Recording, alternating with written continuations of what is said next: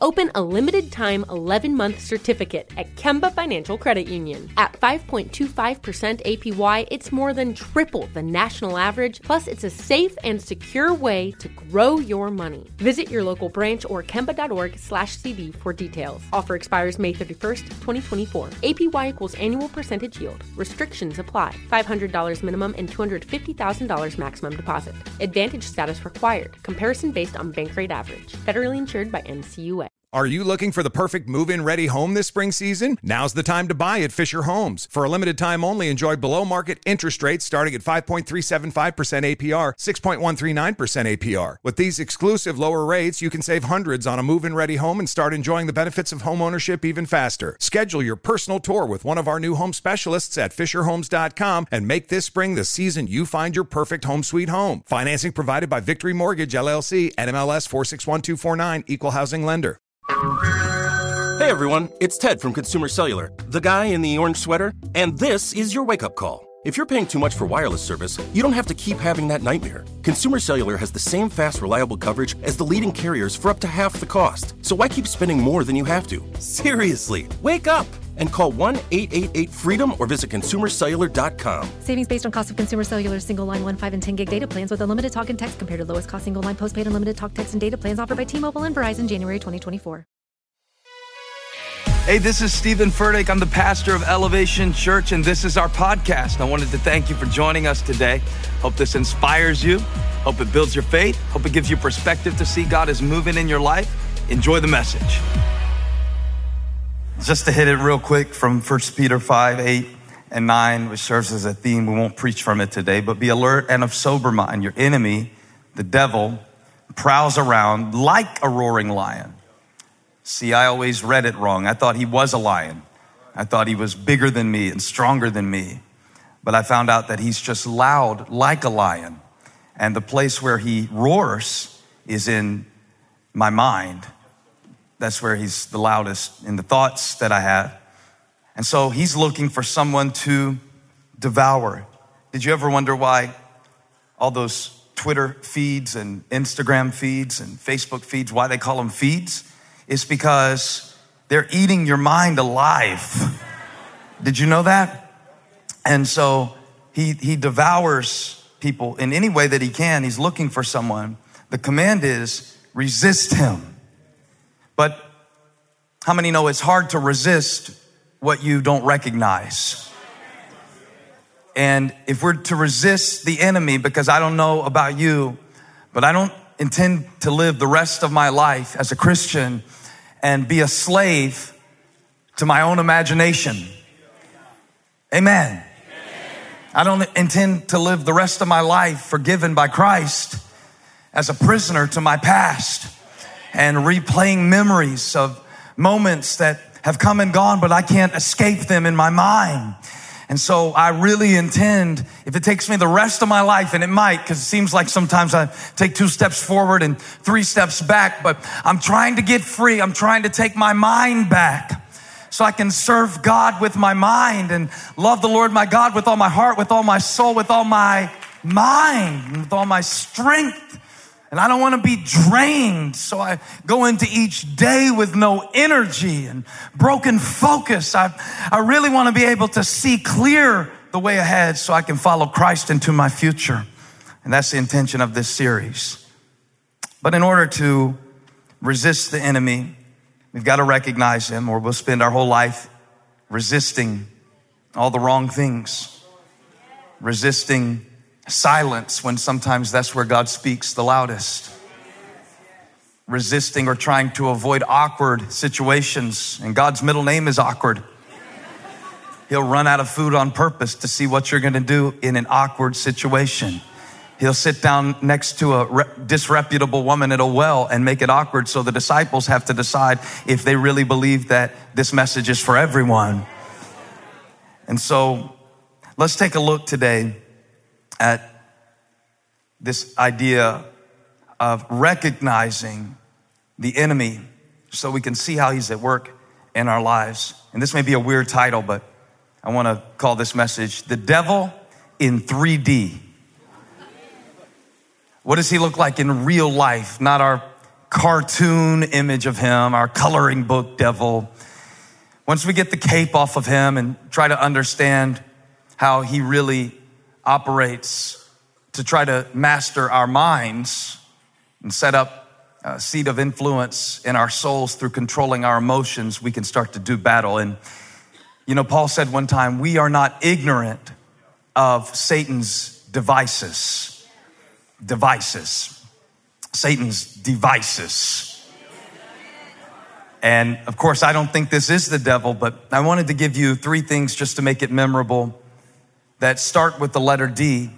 And rather than continue on talking about Peter this week, I want to move into the Old Testament for a few moments and tell you a story about a Bible character that I know you've heard of named Moses. And I want to use this one example from his life. It's probably not the one that he would choose for us to evaluate because he made a great mistake and it cost him dearly. But hopefully, like 1 Corinthians 10 says, we can use him as an example so the same thing doesn't happen to us. How many of you want your kids to learn some stuff from your experience that they don't have to learn through their own pain? And so let's look at this. I'll read it to you. I'll be honest with you. I never preached on this passage before because I was intimidated by it. And really it's a little confusing. You'll see that. It seems a little harsh what happens in this passage. And honestly, I knew that if I ever preached it, that God would probably speak something to me that I wouldn't want to hear because I relate to a little thing that happens in this Bible story. But I want to share it with you now as we lean into this message, the devil in 3D. And of course, Moses' devil was a little different than ours. He would have said Pharaoh, who was the ruler of Egypt, the one that he had to demand emancipation for the people of God from. He never really asked for that assignment. He didn't seek that assignment. He wasn't looking for a life purpose. God just interrupted what he thought was his second half of life and gave him something different to do, and wasn't terribly convenient. But now we're looking at Moses at the end of his life. And this is what the Bible says, Numbers chapter 20, verse 1. In the first month, the whole Israelite community arrived at the desert of Zin, and they stayed at Kadesh. There Miriam died and was buried. Now, there was no water for the community, and the people gathered in opposition to Moses and Aaron. And they quarreled with Moses and said, if only we had died when our brothers fell dead before the Lord. Why did you bring the Lord's community into this wilderness, that we and our livestock should die here? Why did you bring us up out of Egypt to this terrible place? It has no grain or figs, grapevines or pomegranates, Wi-Fi or Starbucks. Just trying to bring you into the text. I don't want you bored trying to listen to this Bible story. And there is no water to drink. Moses and Aaron went from the assembly to the entrance to the tent of meeting and fell face down. And the glory of the Lord appeared to them. That's when God's glory shows up, when you've run out of answers. That's when God's glory shows up, when you admit, God, I'm powerless to do this on my own. I need you, God. I've tried everything and still these people are driving me crazy, but I'm here at the entrance to the tent and I need you to speak. So for everybody who came into church with a cocky attitude today, talking about, I wonder what this sermon's going to be about, and he better hurry up and get to it because I don't really even want to be here up here in that Karate Kid shirt looking like a Halloween costume. Say something, won't you? You're not going to get it. But those of you who came in here humbled under the mighty hand of God, he might just speak because you're listening. Now then, the Lord said to Moses, verse 7, take the staff, that same staff that you raised over the Red Sea and it parted, that same staff that you initially threw on the ground, and I proved who I was to you because I turned the staff into a snake and you picked it back up and it became a staff again. That same staff that turned the Nile River into blood until your enemy had no choice but to release you from bondage. That same staff that when you raised it up, the Amalekites were no match for the Israelites. That same staff, take it now. I want you to get Aaron and get everybody together and speak to the rock before their eyes, and it will pour out its water. And you will bring water out of the rock for the community so they and their livestock can drink. So Moses took the staff from the Lord's presence, just as he had commanded him. And he and Aaron gathered the assembly together in front of the rock, and Moses said to them, listen, you rebels. I'm gonna start saying that around my house more to the kids. Must we bring you water out of this rock? Isn't anything I do enough for you? I've been leading you through this wilderness for 38 years. And it's never enough. It never stops. It never stops. Somebody shout, it never stops. I screamed that one day on vacation, top of my lungs. I've been such a good dad all day. I took my kids swimming. I went on a bike ride with the kids. We went and ate Japanese food, and we sat with people we didn't know. And I pretended to think it was funny when he flipped the bowl into his hat like I never saw it before. I was a good dad that day. I was a great dad that day. I read to them at bedtime, and still at the end of the day, they were fighting. And all of a sudden, I heard myself screaming at my kids. Have you ever had an out-of-body experience screaming at your kids? And you were surprised what you said next, and you were thinking, I might have to bleep myself, edit myself. I don't know what's coming out next. The Holy Ghost just left and something else took over, and now I'm watching myself and I'm scared of myself, and I shouted at the top of my lungs, it never stops. Now we can laugh about it. It wasn't funny at the time. Listen, you rebels. Must we bring you water out of this rock? We already did this one time 38 years ago. This has happened before. God kept your shoes from wearing out. Then Moses raised his arm and struck the rock, which God did not instruct him to do, twice with his staff. And water gushed out, and the community and their livestock drank. So on the surface, what Moses did worked. But just because it worked on the surface doesn't mean it was wise, and does not mean it will have a sustainable effect. And this is why when you control people with your anger or your pouting or your see, I can't even say the word. It's a foreign concept to me. Manipulation. You end up very lonely, because the cost of controlling people is to end up alone. And I know I got you pinned up against your chair right now talking about this sermon, so look confused and you'll get through this. But some of the stuff that works on the surface costs us in the end. And that's why it's so important that we understand this, because watch, everybody got water, but it cost Moses what God had promised. And if the passage ended at verse 11, you'd say, well, what's so hard about that scripture? Unfortunately, verse 12 tells that even though the water came out of the rock, what came out of Moses' heart in that moment prevented him from going further into God's promise. And even though all the people were happy and the people were impressed, and the people might not have even known anything was wrong because they were all too busy drinking, the people got hydrated. The people got what they wanted, but Moses lost what God had promised. Verse 12, the Lord said to Moses and Aaron, because you did not trust in me enough to honor me as holy in the sight of the Israelites, you will not bring this community into the land I give them. These were the waters of Meribah, where the Israelites quarreled with the Lord and where he was proved holy among them. Makes me wish I would have paid more attention in my Hebrew class, because if I knew that Meribah means quarreling, I would understand that God does some great miracles in places of great conflict. You know, it's funny, all the little things we miss if we read the Bible in English, because the interpretation, sometimes the writers will put little humorous things in there that that I wouldn't know to look for. But this particular word play, if you go back to verse 2, and I told you I'm going to give you 3 D's, and I am. The first one is deficit, because he is describing a deficit that the people of God are in. It says in verse 2, there was no water for the community, and the people gathered. Now, the Hebrew word for gathered here that he uses is a word that means to come together for the purpose of conflict. And see, I didn't even know Facebook was in the Bible. Talk to me.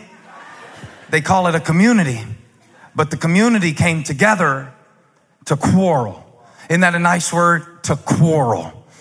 Not to fight, not to argue, but to quarrel. And so they're fighting with each other, and they don't have patience, but they don't have patience because they don't have water.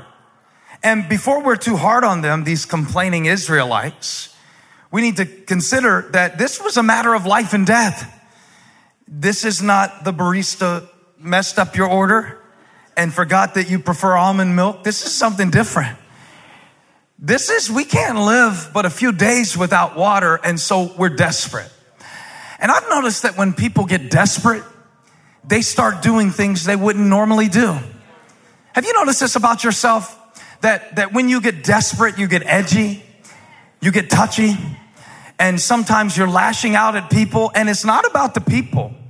Like I had to explain to the kids about my road rage. It's not really about the driving. It has nothing to do with the driving. It's just that Dad finds this a convenient place to be shielded and anonymous where I can let some stuff fly that's been building up. Y'all don't want a real preacher. JJ, you preach next week. Fake them out. It's a whole thing because they came together to quarrel.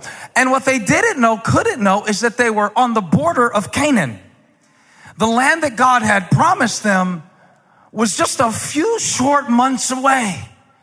But in a time when they should have been preparing to conquer, the enemy had them in a state of conflict.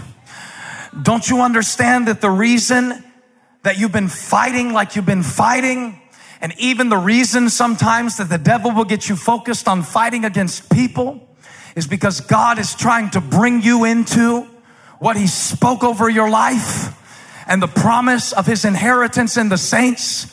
And now the closer you get to that promise, the greater the conflict is going to be. I think one of the reasons that our church gets so divided is because the enemy knows that if we would ever stop fighting and focus on the mission that we were given by our captain and the savior of our souls, we would be dangerous to the kingdom of darkness. But we can't come together because we quarrel too much. It never stops. We never quit finding new things to fight about. It's not only that Christians fight against other religions. We can subdivide on a multiplicity of different levels of Christianity, and we can get into little groups so that we no longer come together to lift up the name of the Lord and to take this message to the ends of the earth. But now we're fighting over a translation of the Bible, or we're fighting over what you wear to worship, or we're fighting over what specific nuance you believe about the Holy Spirit. But I didn't come to quarrel, so I don't need to fight with you. I came to conquer, and I need you in my corner, and I don't have energy to spend fighting against the people God called me to fight with. So if you're black, fight with me. If you're Hispanic, fight with me. If you're a woman, fight with me. If you're young, fight with me. Let's get together, old heads, young people. Let's fight this fight together.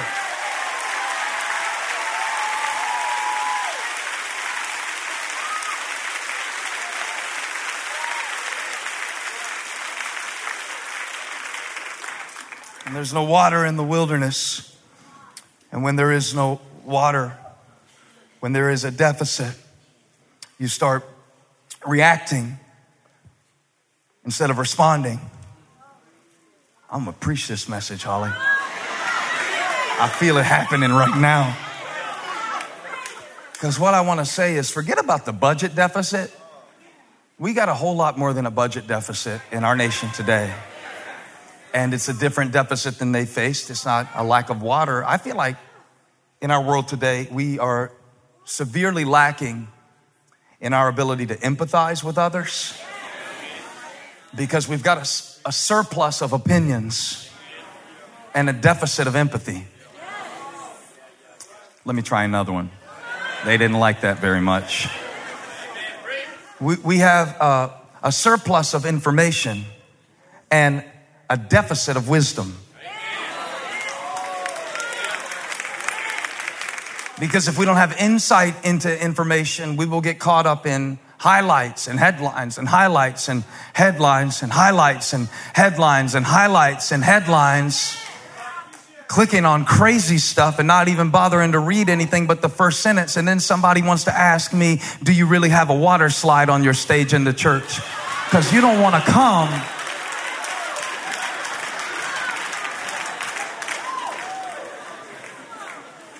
I almost lost my faith in the human race over that water slide.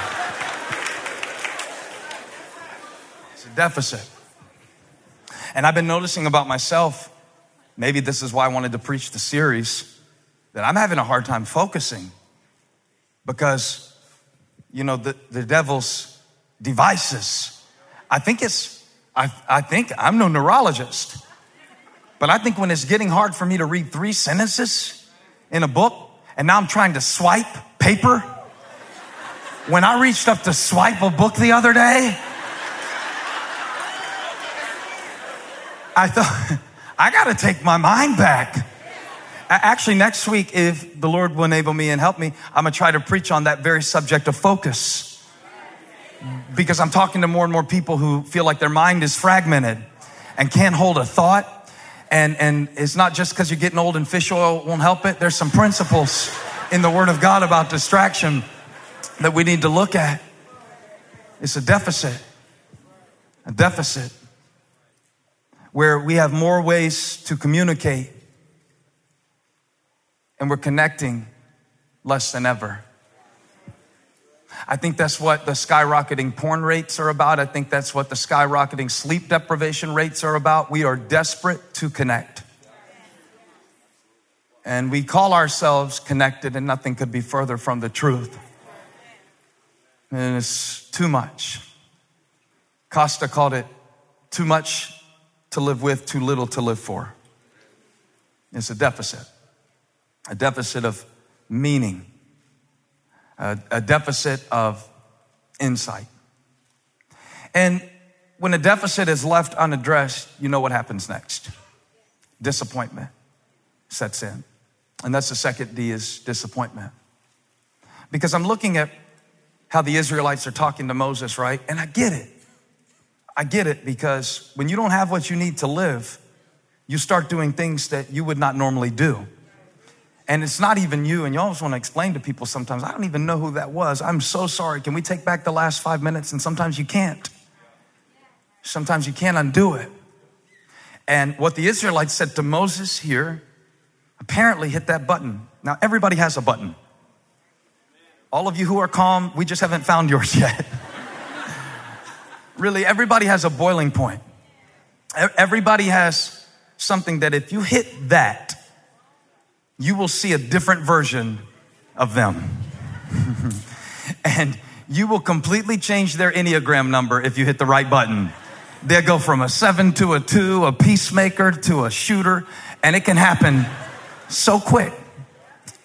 Moses, the man of God, is violently striking a rock when God is trying to show his people grace. But the reason he did it, and this is why I can't figure out sometimes in my own life where it comes from, because I find things coming out of me and I'm confused about where it came from, because I know I'm not mad about what I'm mad about, because it's not a big enough deal to make me as mad as I am about what I'm mad about.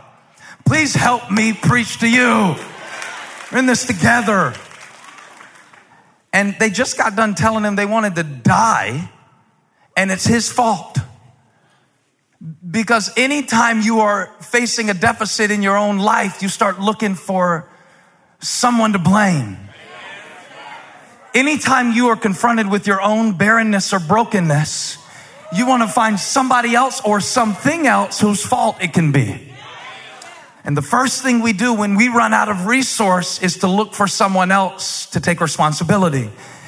If only we had died when our brothers fell dead before the Lord. Why did you bring the Lord's community? Why didn't my mom? Why wasn't my dad around? All these are reasonable things to say, but they don't really help the situation. They only make it worse. Why did you bring us out here into this wilderness? that we should die here. They weren't actually about to die. God wasn't going to let them die. They were on the edge of destiny, about to take the land that God had promised for generations, and they want to die at the edge of destiny. Why'd you bring us up out of Egypt to this terrible place? There we had figs. There we had grapevines. There we had pomegranates. There we had grain. I forget to mention the whips. They forget to mention the mud and the straw. And they begin to glamorize a past that really didn't even exist.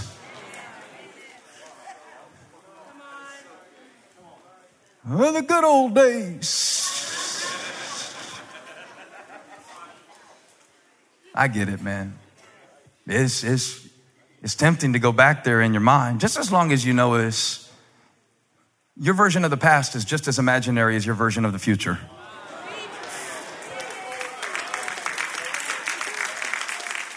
Back in Egypt, the place that you were praying God to get you out of. Oh, I never forget this. One time a lady came to me, she said, you need to change some things in the church, very early in the church. And I was cocky. I was 28. So what I said next, don't hold me responsible. There's statute of limitations. She listed everything she wanted me to change in the church. Change this and change that and change this and change that. And either the Lord or the devil prompted me to say what follows. I said, so you want me to recreate the church that you left to come to this one? I didn't mean it how it came out. I meant to say I'll pray about it. I am but a servant and a vessel. Just gushed out, came out. Frustration. See, understand that frustration operates when your experience is different than your expectation. So when you are frustrated, it is not your life that you're frustrated with. It's your life compared to your expectation of your life. That's what makes you frustrated. It's that it normally takes me 13 minutes to get there, and today it took me 30. And I didn't plan for that. And so since I was already at a time deficit and a sleep deficit, and I didn't put margin on this trip, now I find myself frustrated. I'm not really frustrated at how long it's taking. I'm frustrated about how long it's taken compared to how long I thought it was going to take. And one of the best things we can do for our peace of mind is to crucify our expectations of others. I mean, really, just put it up there on the cross and get to the place where we no longer have an expectation of people to meet our needs, because we understand that our water flows from a different rock, that our joy flows from a different place. Come on, E-Fam, shout at the phone. That I don't depend on people to provide for me. What God has promised is already mine. And so they got really upset, man. And then Moses got upset, and he went to God, and he wanted God to be upset like he was upset. And Moses was mad because God wasn't mad. That's what happened here. He was disappointed. It never stops. After all I've done for you. I've been here before. I have been here before. Even in high school, when I was the athletic trainer, water boy for the football team, Coach Meyer recruited me to be the athletic trainer, said you could get a scholarship.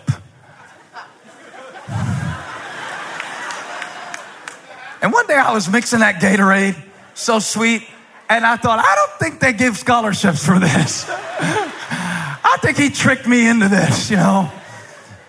I kind of didn't like it anyway. It wasn't like I really cared too much about football. Football's fine. I'll turn it on. I'm not like some of y'all fantasy lineups and stuff. I got a real life. I'm just kidding. It's fine. Just kidding. It's fine. But man, it was a relatively simple job. I did it for over a year. And the main part of the job, every once in a while they would let me tape a wrist or an ankle. I think it wasn't even really people that was hurt. I think they just sent cast members over. Because if anybody was really hurt, Dr. Bounds came in. So I don't even think I was really taping anybody. I don't even think it was. But I did have one job. And every time they would have a water break, it was my job to turn on the water. That's right. Bobby Boucher got nothing on me. Well, I did it like clockwork. They blow the whistle. I was positioned close enough to the spigot, which was connected to the hose, which went to the PVC pipe. In Moncks Corner, it was fancy with a PVC pipe with the holes in it, a trough of sorts, with the water would come out of the pipe. But I was the man who turned it on. And I turned it on about 3 or 4 times every practice. And one day I went over there to turn it on and nothing came out. I don't know who forgot to pay the bill, but nothing came out. And those football players went to drink and they lined up at the PVC pipe and nothing happened. And they started yelling at me like these rebellious Israelites, started yelling at Moses, started yelling at me, calling me Steve. I don't even go by Steve. There's an N on my name. Pronounce the consonant. This ain't Wheel of Fortune. Oh, I was mad. Yelling at me for the one time the water didn't come on. Hundreds of times the water came on. One time it didn't come on. And guess what? I'm not controlling the water. I'm just the one turning it on. So they were yelling at me. So I wasn't saved yet. Let me get that in. So I turned around and said, God bless all y'all. Only instead of God bless, I said some different BC vocabulary that is not appropriate for this church setting and holy people such as yourself. And in that moment, I forgot they were bigger than me, because I do have a level of crazy that if it kicks in, I will stop caring how much bigger you are, and I would rather die than have you cuss me out. I got in my Toyota Tercel and I drove off. So, it all just kind of came back to me, man. I'm sorry.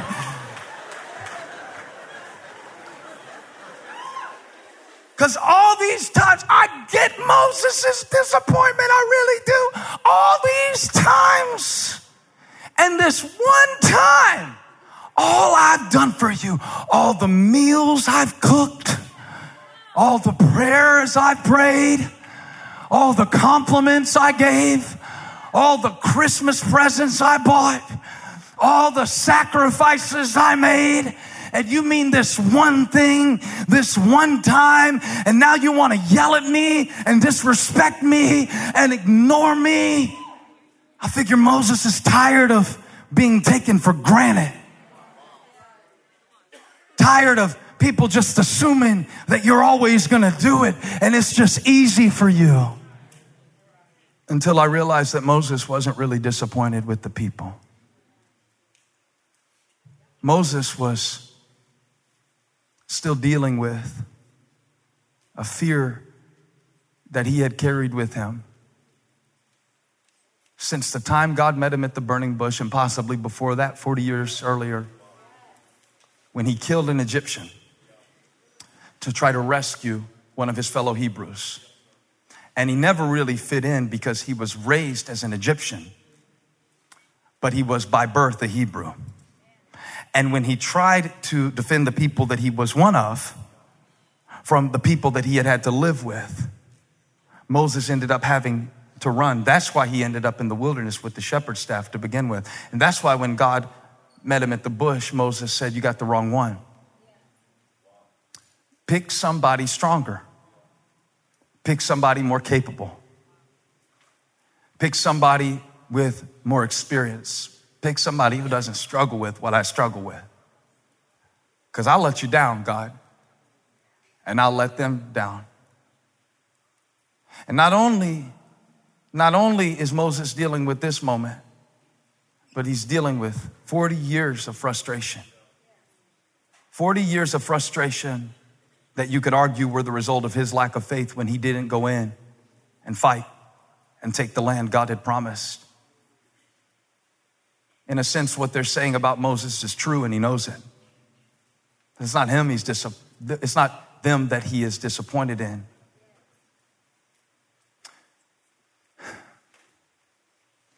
So like for me, realizing in my adult life that my core fear and a lot of the reasons that I withdraw and a lot of the reasons that I lash out, it really came to me one time early in my marriage to Holly. And it was a low-key argument, but all of a sudden it just kind of erupted, and I yelled at her, "I'm not stupid. I'm not stupid. It never stops. I'm not stupid." She said, "I didn't say you were stupid." But I wasn't responding to what she said. I was responding to what I felt. Somewhere in me was something that told me that I didn't know enough. Probably back to my dad in some ways. He loved me. It wasn't that he didn't love me, but he kind of felt like it was him against the world and he didn't have a full deck to play with because of the way he was raised.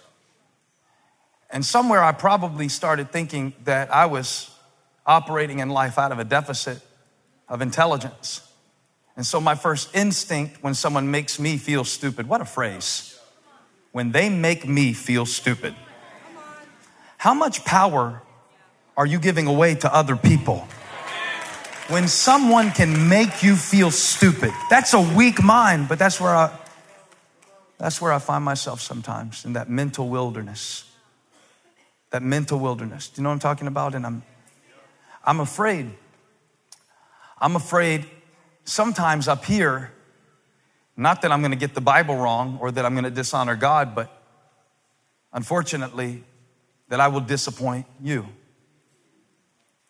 And every time we start a new series, I feel it, because I try to create expectation. This is going to be the best series ever. And then I hope baby Jesus and Mother Mary and the Holy Ghost will somehow help us, because I don't want to disappoint you. And I'm sharing this autobiographically, but I'm wondering, is like, do a lot of us function in this place that I don't want to disappoint you? And that's why I hide. And now I find myself, I don't even want to pick up the phone when people call. Because now if I can text them back, I can carefully craft my response. Even in the smallest ways, I see this fear. I see myself withdrawing. I see myself wanting to isolate. And it's a tendency that I don't fully understand, because I do love people. I really do love people. I've always loved people. I was the dude that hugged everybody in his graduating high school class.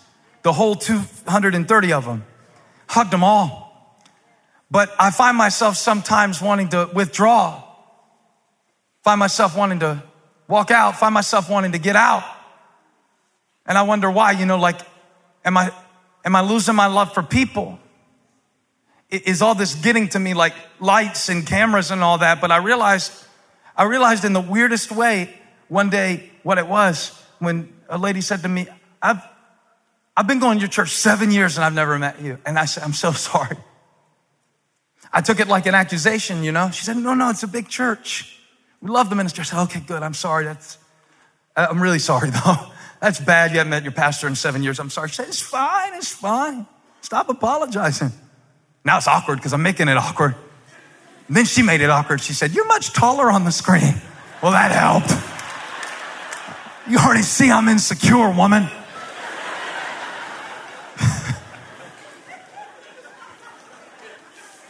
But I don't want to let you down.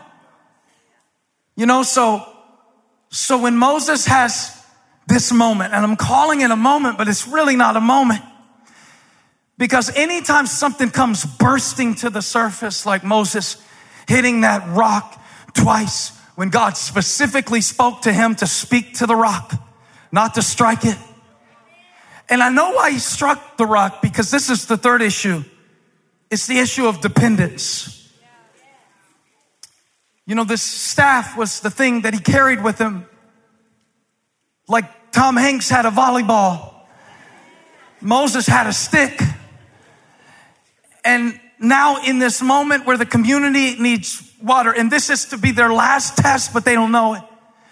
This is to be their last test to see if they really trust God, and Moses fails the test. What I could not understand is, why did God tell him to take the stick if he didn't want him to use it? Why did God tell Moses, take the staff and then don't use it, just hold it and speak to the rock? Until I remembered what Moses said to God when God first called Moses.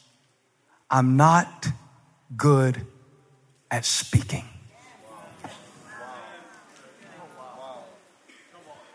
And before God could let Moses lead his people into the promise, he had to know, do you trust me enough? When God said, Moses, you can't lead the people, it wasn't for punishment, it was for protection.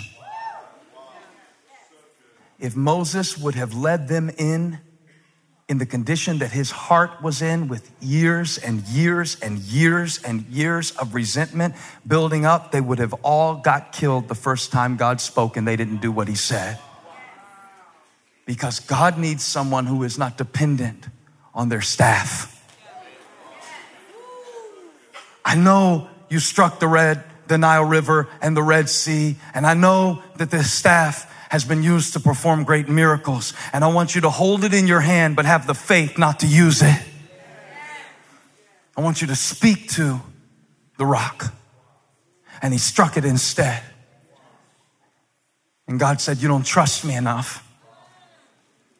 You've allowed this resentment to build to a point that it has killed your potential. When we allow resentment to build and build and build and build, when we never really believe that we are what God said we are, when we are constantly taking people's assessment of us as the ultimate reality, it limits our participation in the promise of God. It doesn't keep God from loving you, but it keeps God from being able to lead you into the great and precious promises that have your name on them. God said, I just need you to trust me. I know you stutter. I know you stammer. I know you're afraid of letting me down, but it's never been about you, Moses. It was never about your mouth. It was about my mighty hand and my outstretched arm. It was never about your rod. It was about the rock. So what are you trusting in today, my friend? The rod or the rock? Because 1 Corinthians 10 tells us plainly that this happened as an example for us. That the Israelites who wandered in the wilderness were an example for us, for you and me, in our daily lives, in our efforts to trust God in the face of our own frailty. He said, the Apostle Paul said, verse 4, they drank the same spiritual drink. They drank from the spiritual rock that accompanied them. Here's the revelation. And that rock was Christ. It wasn't about Moses. It's not about me. It's not about you. Yes, I will let you down. Yes, I will disappoint you, but I'm not the rock. You know how good that makes me feel to know I'm not the rock. I don't have to force it. I don't have to fight it. I don't have to explode in anger when it doesn't go my way. I'm not He is my stable place. He is my solid ground. On Christ, the solid rock I stand. All other ground is sinking sand. Please stand, I'm closing. Please stand, I'm closing. These, verse 13, were the waters of Meribah. where the Israelites quarreled with the Lord. They quarreled with the Lord. In verse 2, it said they quarreled with Moses, but really they were quarreling with the Lord. It wasn't even about Moses. It's not even about you. It's not even about me. We've been taking things personally, you know, and we let it build, and then it explodes. Not in church. Oh, you look so fancy in here. Your little bougie blessed self come up in the house of God carrying a big old thick Bible. Explodes when you get home. It explodes when you're all alone. And you find yourself crying out, desperate for connection and disappointed with your life. So you start striking rocks. And you start trying to get, the water came out of the rock and it worked on the surface. But Moses did not get to enter into the promise of God. Did God still love Moses? Absolutely. You see, the God of second chances? I sure hope so. I know he is. I know he's not going to punish me for one mistake. I can prove it. I can prove it to you. Give him that verse I sent you earlier, Psalm 114:8. When the psalmist reflected on this event, he said, you got it? 114:8? The one I sent you earlier today? No, it's Psalm 114, verse 8. What if I started yelling at the people on the screens to demonstrate Moses' frustration? But it said that God turned the rock into a pool,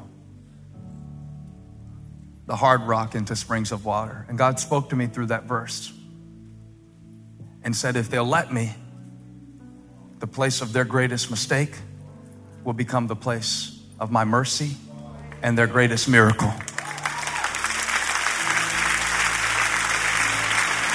But for this to happen, we can't keep it all up inside and keep exploding in situations and exploding. It's not anger for everybody. Sometimes it's much more subtle than that. It's the little ways that you withdraw yourself from those that you love, because I don't want to be disappointed again. I don't want to be a disappointment.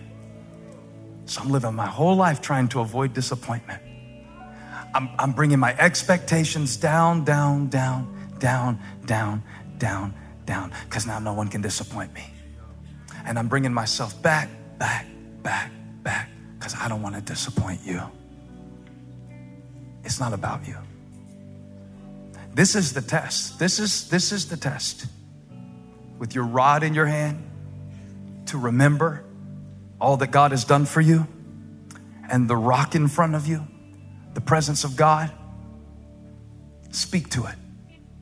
Don't strike it. Speak to it. Confess it before God. Speak to your weakness. Own your inadequacy. God said, I'm not looking for you to be what I need you to be. I'm looking for you to trust in what I already am. And so when Moses said, I'm not, God said, I am. When Moses said, I'm not, God said, I am. When Moses said, I'm not, God said, I am. When Moses said, I'm not, God said, I am. Do you trust him enough to let him handle those who have hurt you? Do you trust him enough to allow him to use everything that's happened for your good and his glory?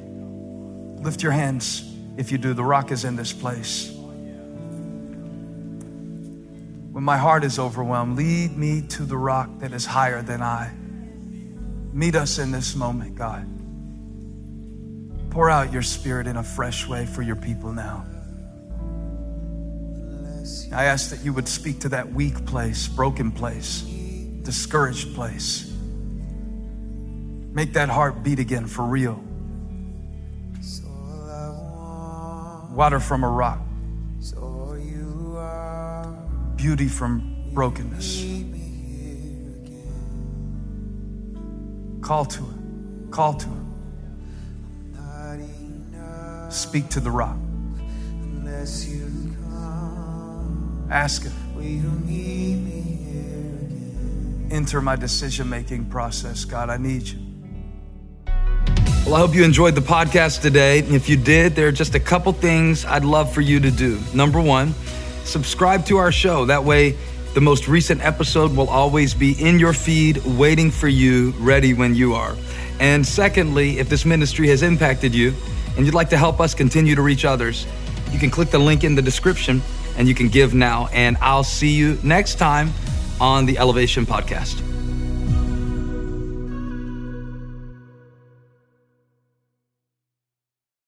Open a limited-time 11-month certificate at Kemba Financial Credit Union. At 5.25% APY, it's more than triple the national average, plus it's a safe and secure way to grow your money. Visit your local branch or kemba.org/CD for details. Offer expires May 31st, 2024. APY equals annual percentage yield. Restrictions apply. $500 minimum and $250,000 maximum deposit. Advantage status required. Comparison based on bank rate average. Federally insured by NCUA. Are you looking for the perfect move-in ready home this spring season? Now's the time to buy at Fisher Homes. For a limited time only, enjoy below-market interest rates starting at 5.375% APR, 6.139% APR. With these exclusive lower rates, you can save hundreds on a move-in ready home and start enjoying the benefits of home ownership even faster. Schedule your personal tour with one of our new home specialists at FisherHomes.com and make this spring the season you find your perfect home sweet home. Financing provided by Victory Mortgage, LLC, NMLS 461249, Equal Housing Lender. You never want to find yourself out on the water fishing without the essentials. So it's best to always pack a Columbia PFG Solar Stream Elite hoodie to protect against the sun. I mean, it provides great protection and it's really breathable so you don't get hot. That's a win-win. Columbia PFG has a lot of great gear. So before you head out on the water, head over to Columbia.com/PFG to shop their performance fishing gear.